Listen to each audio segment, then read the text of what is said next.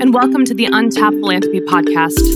I'm your host and Flux co-founder, Corinne Mitchell. I've spent my career exploring technology's role in amplifying impact within our social sector, and more specifically, helping funders to learn to leverage technology and data to connect and better serve our collective causes, constituents, and communities. In this podcast series, my team and I will profile social sector leaders, public figures, philanthropists, and industry futurists to explore this fascinating intersection of funding, technology, and policy. We're here to analyze the most critical and formative topics and trends that shape philanthropy both today and tomorrow. We hope this series leaves you inspired to think and act through a more collective and visionary lens. This week, I'm thrilled to welcome the founding partner of the new media company Puck, Teddy Schleifer. Prior to Puck, Teddy was the senior reporter of money and influence at the tech publication Recode, where he covered some of the most influential new entrants into philanthropy, including Mackenzie Scott, Zuckerbergs, Jack Dorsey, and the like. Teddy explores the role that large private donors play in filling funding gaps created in our public and social priorities. He looks at where funders should be held accountable to ensure investments are in the best interest of people and to those changes that it can make in our democracy. But I'll stop here and introduce Teddy. Teddy, hey. Hi, thanks for having me. So Teddy, please share with us a little bit about you and your work. Sure. So I cover the world of kind of big money. So that means covering big philanthropy, big political donations, big tax avoidance, the whole gamut. And I came into this world, as someone who I thinks that wealthy people have, objectively an extraordinary amount of power in setting kind of the nation's agenda, in setting the economic conditions in which millions of people work, and believing that there needs to be a good amount of scrutiny on kind of how people use that power responsibly. So I'm not necessarily someone who's a raging, pitchfork wielding class warrior, nor do I see myself as a sort of a bootlicker of the mega rich, but from a kind of a objective journalistic perspective, just trying to come at this and understand if the system is working. So as you mentioned, I was at Recode for a while covering kind of tech money, and now I'm a part of Puck, which is a new publication that's sort of looking at the rich and powerful and their exploits. So, we have folks in Hollywood, people in DC, people in New York, on Wall Street, and I'm out here in San Francisco, sort of doing the same thing I've been doing for the last 5 or 6 years now, which is covering the ultra wealthy. I love it. And actually, I've always been really intrigued by the role of sort of, the private sector to step in where maybe the public sector or government has potentially failed, or where there are gaps in funding for X, Y, or Z reasons. But, I think philanthropy has come, to this sort of idea, like you said, big corporations, big philanthropy, like these all exist in some form, and having an idea and bringing not only to light what's happening, but where governance is needed, I think is like truly one of the more exciting things that we need to be thinking about as more and more gaps come in and as more and more people move into. I think it was like 30% increase was one of your research points in billionaires in the Forbes 500. What was that? Yeah, I think that's right. Yes. And more and more people coming into this. And it's an incredible opportunity for us to be able to, kind of get a sense of where we need to be showing up in terms of that coverage too. So tell us a little bit about sort of what ignited your initial interest in covering billionaires and philanthropy. So I was at CNN covering money and politics. That's kind of how I came into this stuff. And, I would deal with the Sheldon Adelsons and Charles Kochs of the world and Tom Steyers and Michael Bloombergs and realized I was kind of only covering part of the story, right? The amount of money that wealthy people spend, political projects is really just a small sliver of their broader social impact spending, I guess you could call it. And the line between kind of political projects and philanthropy can be very thin. I think lots of it reflects which side of the partisan divide you're on. If you're listening to this and you're on the left, the Koch network considers their spending to be philanthropy. I'm sure those on the left would not consider that. And if you're on the right, you look at lots of kind of political spending that's done by Democratic donors to register voters, say, and they consider that philanthropy, though if you're a conservative, you wouldn't. So the line between these things is very thin. But I came into this through the political door and have sort of broadened my aperture over the last 3 or 4 years to write about the bigger picture, which is the bigger bucket that politics sits in, which is, hey, there's a bunch of rich people, you have billions of dollars, and you want to change the world and remold it in your image. How are you going to spend it? Yeah. And I think one of the things that's interesting is, to your point, and it is this funny conversation we're all having about DEI and equality and diversity. And the truth is that it's very easy. I'm similarly from San Francisco. So I there are certain structures I have that may be reflecting my values, but it's interesting because, to your point, left untethered, big philanthropy, left or right or whatever it be, can really push things like wealth concentration gaps, political agendas, unaccountable agendas, all those things that change our democracy and shape our landscape in ways that the informed masses, need to be aware of. So I think it's a really interesting thing. I love that there's someone like you focusing on this. And this is actually something that's new to our podcast in terms of this perspective of where does this kind of sit. So walk me through really Puck and this newest venture. And do you still plan on covering those, or what's sort of the arc, if you will, and really what you want to build in this new chapter? Yeah. So Puck is, I'm going to be doing the same thing I've been doing the last 4 or 5 years now. I mean, over the last couple of months, Puck has basically been in beta, and we launched more formally last month, but all summer I've been writing about sort of the big philanthropists and the big mega donors and what they're up to. So the other week I was writing a story about Carla Jurvetson, who's kind of one of the biggest Democratic donors in the Bay Area, and the money she's spending on kind of political reform. I've written this summer about Mackenzie Scott and Bill Gates. So sort of doing the same jam. But, I think the premise of Puck is that we want to capture the inside story, the things that really happen, which people don't really want to talk about it in this world. I mean, especially when it comes to philanthropy, because everyone's got a conflict of interest. Everyone is, if you're a grantee and you're out there, talking about, hey, here's the downside to the funders I work with. Right. People you don't get refunded. So, I'm a believer that there's two conversations that happen, and there's kind of what gets written and there's what people really know. And to the extent that we can close the chasm between those two things, I think that's in the public service. So right. That's where I'm coming from. But that's how I think my work might be a little different at Puck than at Recode. Is at Puck, I'm trying to capture, I have a little bit more creative license to say what really happens and say what I really think about the people I cover with some personality in a way that, as part of Vox, maybe I'm coloring slightly more inside the lines. Right. And I think that, to your point, that this opportunity be, somewhat iconoclastic in the way we're examining these movements in these sectors and honestly these individuals is something we need to be very blunt about. So I think, though, when I say, why now with Puck, it sounds like because we have to. But is there a specific other why now? Like, what made you make the big jump to say this is really imperative? Puck just started. That's the honest answer. I mean, Puck just started this year. Yeah. And, I think it's coming at a time when there's just an incredible amount of hunger for something different in the media. So we just started this year, and there's a group of about a dozen of us. I mentioned in kind of the 4 power centers of American culture who are all kind of writing about the characters of our world. So the new publication just started this year. It's something that's actually really hits home to me right now, because it's one of the things that as technologists continue to move on, bringing our own values into what does it mean and how do we support DEI and how do we do this and who are our clients and how do we represent our values. It is a constant struggle to say, when you have people with different views of you that are affecting the community in a positive way versus, what are the unforeseen things. So it's just a real struggle, to be honest, even at the technology level. So sure. I just want to commend the complexity of the issue.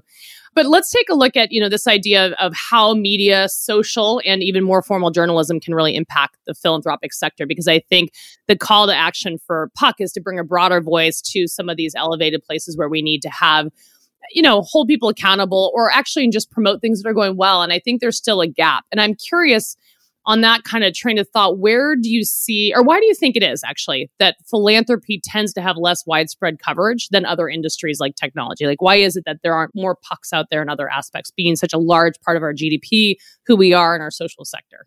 I think a lot of, top editors at publications just think it's boring. I mean, that's the honest answer. It's like, okay, a rich person gives, $100 million away to a food bank. Why do I care? And philanthropy can be boring, to be totally clear. I think I write about it in a different way, which as an expression of power, an expression of values, right, about how sort of kind of the ultimate winners of capitalism are converting their money into kind of soft power. I think some philanthropy coverage is boring.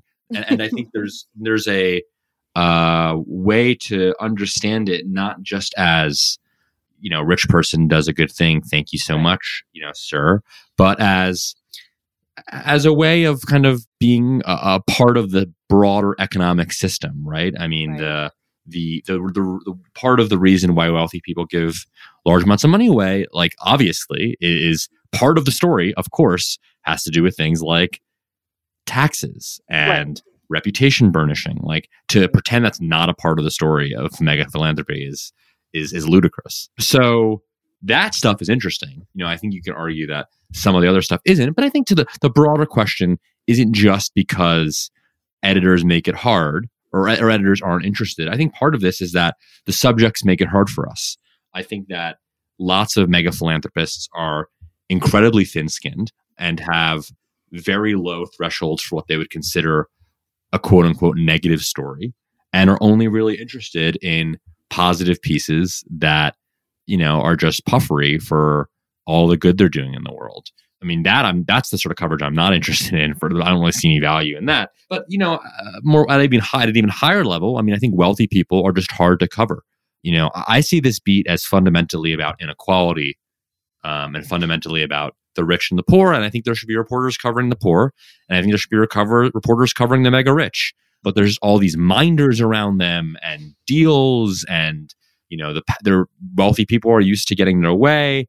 So I think wealthy people at a higher level make it hard for any observer, whether it's a reporter, an academic, a researcher who's trying to cover the nonprofit sector. I think wealthy people, a combination of all these things, they A, have thin skin, B, make it hard for reporters to do their jobs. And I don't think there's been enough buy-in from kind of the mainstream media into this topic. So as you start to see people like Villanueva come in with the decolonizing wealth type structures, is this the sort of momentum you want to see more of that, or where are you seeing? Does that seem too fringe, or what is it that getting it into the mainstream media is really where we need to start seeing those voices? So I know there's a little bit of momentum, but to your point, it doesn't seem like it's covering equally on both sides, like you said, rich, poor. The spectrum still has some gaps. Is that fair to say? I don't really see myself as necessarily part of the critic class of kind of big philanthropy. Yeah, that's good to know. That's awesome. Like Edgar or an artist. I mean, these are I see my job as, I'm a reporter who thinks that these topics need much more scrutiny. It's not necessarily like, I'm not necessarily trying to indict the entire system here, but to ask the right questions. And obviously, I would say the critics have informed the questions that I ask. And I think that's good. Of course that's true of anybody who covers a sector. Is if you are a reporter covering the Packers, what other teams think about the Packers would inform the questions you ask of the quarterbacks or the general manager of the Packers. But to me, it's I don't align myself necessarily with the critics, and I think lots of times the critics go over their skis, and I think they definitely have a if I'm a hammer and here's a nail sort of phenomenon where they paint in extraordinarily broad brushes at times, and lump in Jeffrey Epstein giving millions of dollars to a nonprofit to paper over his misdeeds. They lump that in with the upper middle class suburban family that gives $10,000 to their church.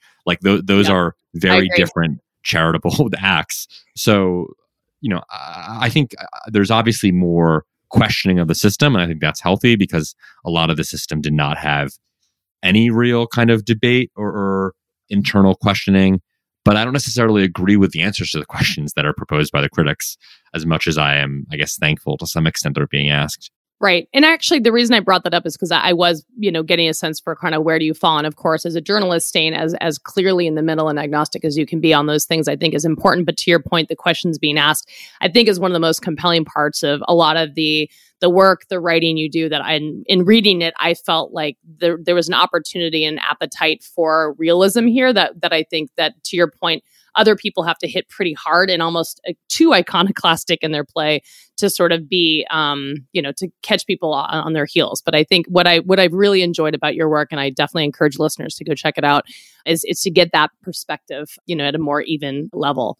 But if you were to say, as we look at sort of the philanthropy on the whole, or what you would want to see changed, is there something specifically you call out and say, this is sort of where I see a root cause or a challenge in certain aspects of philanthropy that we do need to fundamentally check as a assumption, or anything in philanthropy that you feel is a really important area to really re-engineer? I mean, I think to the point about Anand a moment ago, I do think that sort of understanding the source of the wealth and how the wealth was created and juxtaposing that against the ways the wealth is used, I do think that is something that lots of philanthropists don't want to talk about. They only want to talk about the money they give away, and they don't want to talk about kind of the broader holistic picture of what is my impact on Earth. And that includes their charitable giving, and that includes their corporate life. So maybe the primary thing I'm asking for is a broadening of kind of our understanding of these people's impact, not necessarily, hey, you should be doing X instead of Y, but it's almost a paradigm shift about the things that you ask and the questions we pose. Because I do think it's relevant. And to insist that, the left hand is different than the right hand rather than being part of the same body, I think is ridiculous. That's not to say that even answering the question about whether or not, billionaires are good for the world, I don't think that's necessarily an easy question to answer. I mean, for every critic of Jeff Bezos that there is, I mean, you could argue, Bezos has totally unleashed a new industry of e-commerce, and that Amazon is now, I think, the first or second largest private employer in the United States, and Amazon is now paying college tuition for its employees. Right. I mean, there's I don't necessarily think the class critics who cart out the guillotine for Bezos at his mansion necessarily have it right either. Right? I mean, there's lots of questions about philanthropy. I think are really questions about the economy, about whether or not the system is fundamentally working.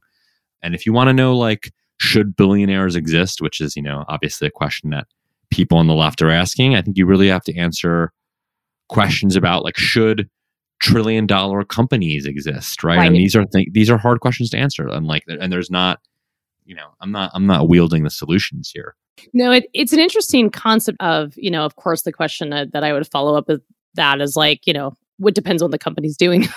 And to some degree, I think the same thing stands for someone like a billionaire, which is, it depends what they're doing. If they're throwing it into a DAF, and I'd love your opinion on DAFs, but, when you look at things like that are intermediaries that are slowing the process of getting monies into the social sector, that's where I sort of say, well, the structures matter and the business matters and the things underneath that matter. So I am curious, just to ask a kind of controversial question, what's your take on things like DAFs, where they're slowing the process of getting those funds over, but at the same point holding structure for people that are trying to get money into the economy in a really positive way?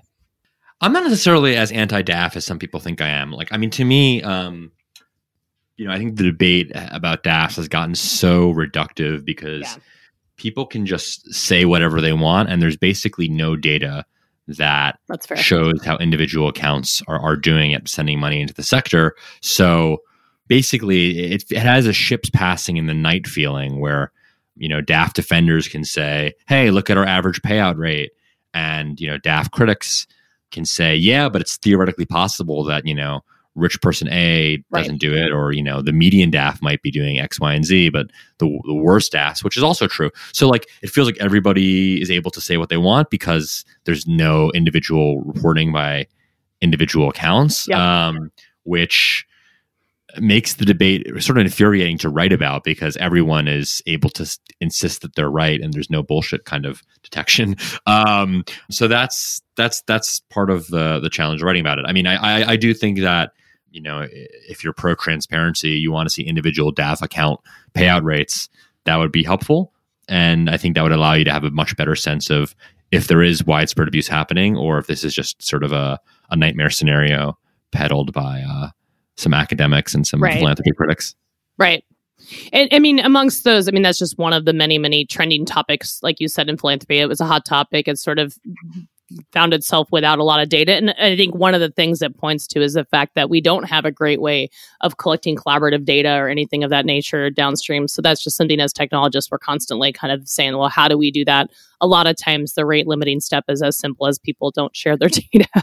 But what we can do, I think, is really make that something that we can open the door when they're ready. But I think that the idea about open data is really the focus that we are trying to push, but to each their own.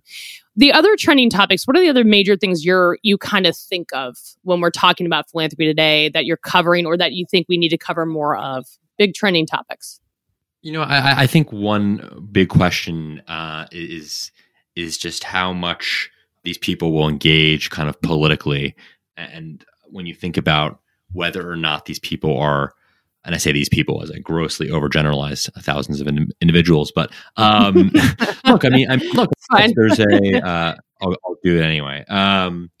Look, there's a great question about whether or not by focusing on kind of nonprofit, philanthropic, 501c3 donations, you are missing the kind of big questions about American society, which is the system kind of working politically, economically, financially? And there's not really, sometimes you see sort of a myopic kind of framework from some kind of big donors who don't want to engage in politics.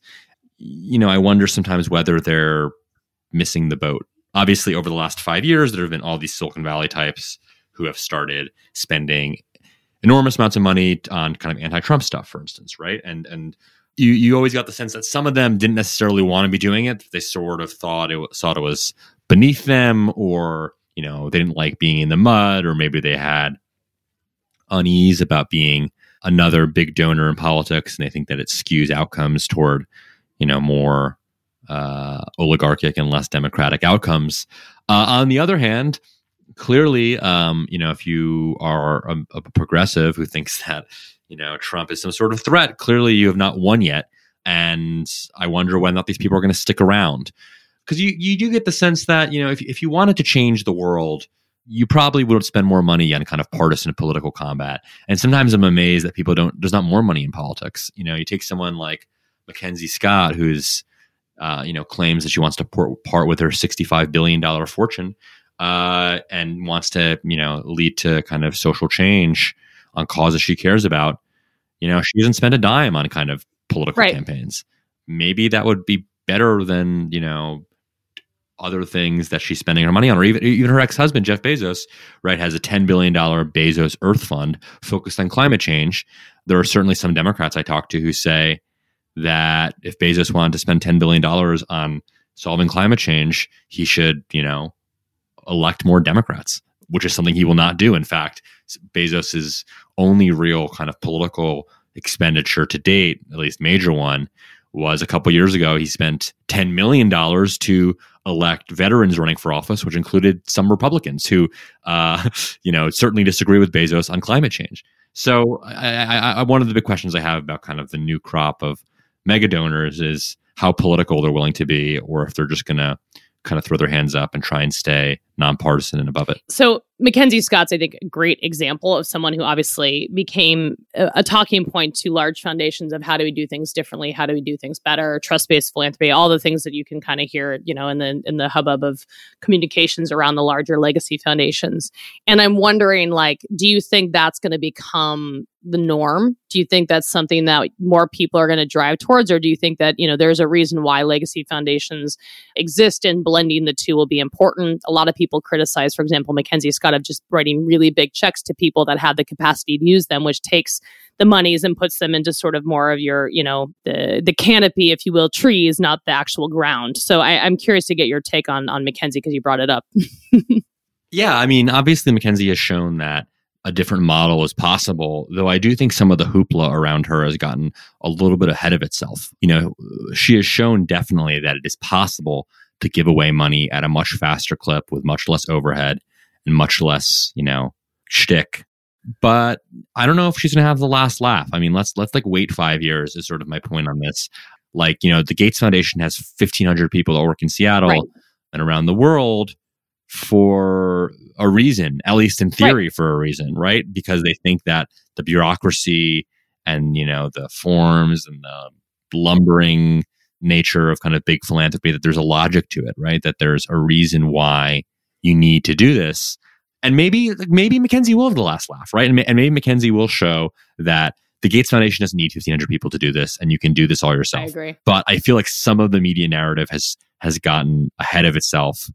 And it's possible that like Mackenzie gives $50 million to something that like is a total scam, or not a scam, but just something that implodes in a fantastic fashion in a way that would never happen if she had more structure. That's like a plausible scenario. Right. Or maybe a risk that she's willing to take the same way a VC would. I don't know. But yeah, it's a very interesting concept of applying, like you said, with less understanding of like not just the change you want to make, but what are the policies you use to enforce it and make sure those continue on? Like, how do you make sure that that is from a longitudinal view doing the thing you anticipated? I think you're completely right. That's totally plausible. And there's just not. We'll see. Is the honest, boring answer. We'll see. No, I love it. I agree. I think it's such an interesting thing. I think it's challenges the way people think, but I also, I'm in the same position, which is true change is met through, there has to be a policy element that changes the system underneath that maybe that's funding. But very excited though. I love what she's doing. I'm curious to see how it all plays out. So, final question before we go into our fancy rapid fire question section. And that's really, of course, about where we are today. The overall panic that we had around the pandemic, environmental crises, things where billionaires have had to come into a disaster mode and put money out there. And I'm curious to get your sense. Do you worry that the future is really dependent on billionaires and their money to sort of fuel some of these efforts where we have a system that has fallen short? I actually think the answer is no. I don't have that much worry about it. I mean, I think at the beginning of the pandemic, there was a lot of concern about that philanthropists are going to show their power in a way and are going to be, the fail-safe for, a system that's not working. But then, the federal government, much maligned, played a huge role in kind of being that safety net during the pandemic, right? I mean, billionaires got wealthier, but what's also not often said is that, lots of regular middle-class people got wealthier too, because, the federal government spent trillions of dollars in economic stimulus and, appears to be about to spend even more as part of kind of the Biden plan. So I know that was a concern entering this. And obviously billionaires did play a key role. Would there have been as fast a vaccine had it not been for the Gates Foundation or whatnot? But I do think that some of the, oh my God, the sky is falling and we're going to be dependent on the generosity of Jack Dorsey and Mark Zuckerberg and Mackenzie Scott, like, I don't think that really was borne out. Maybe that would have been borne out if the government hadn't been quite as aggressive as it was. All right. So let's wrap up this podcast on a rapid fire note. I'm going to run you through a series of short, quick questions, and I encourage you to respond with the very first thing that pops into your mind. Are you ready? Sure. Hit me. All right. So the Forbes 400 list just came out. Who is your favorite new face in the crowd, and who is the most effective philanthropist on that list? I'll say someone I've interviewed a couple times recently, Sam Bankman-Fried, who is 28 years old, 29 years old. Who, 29, yeah.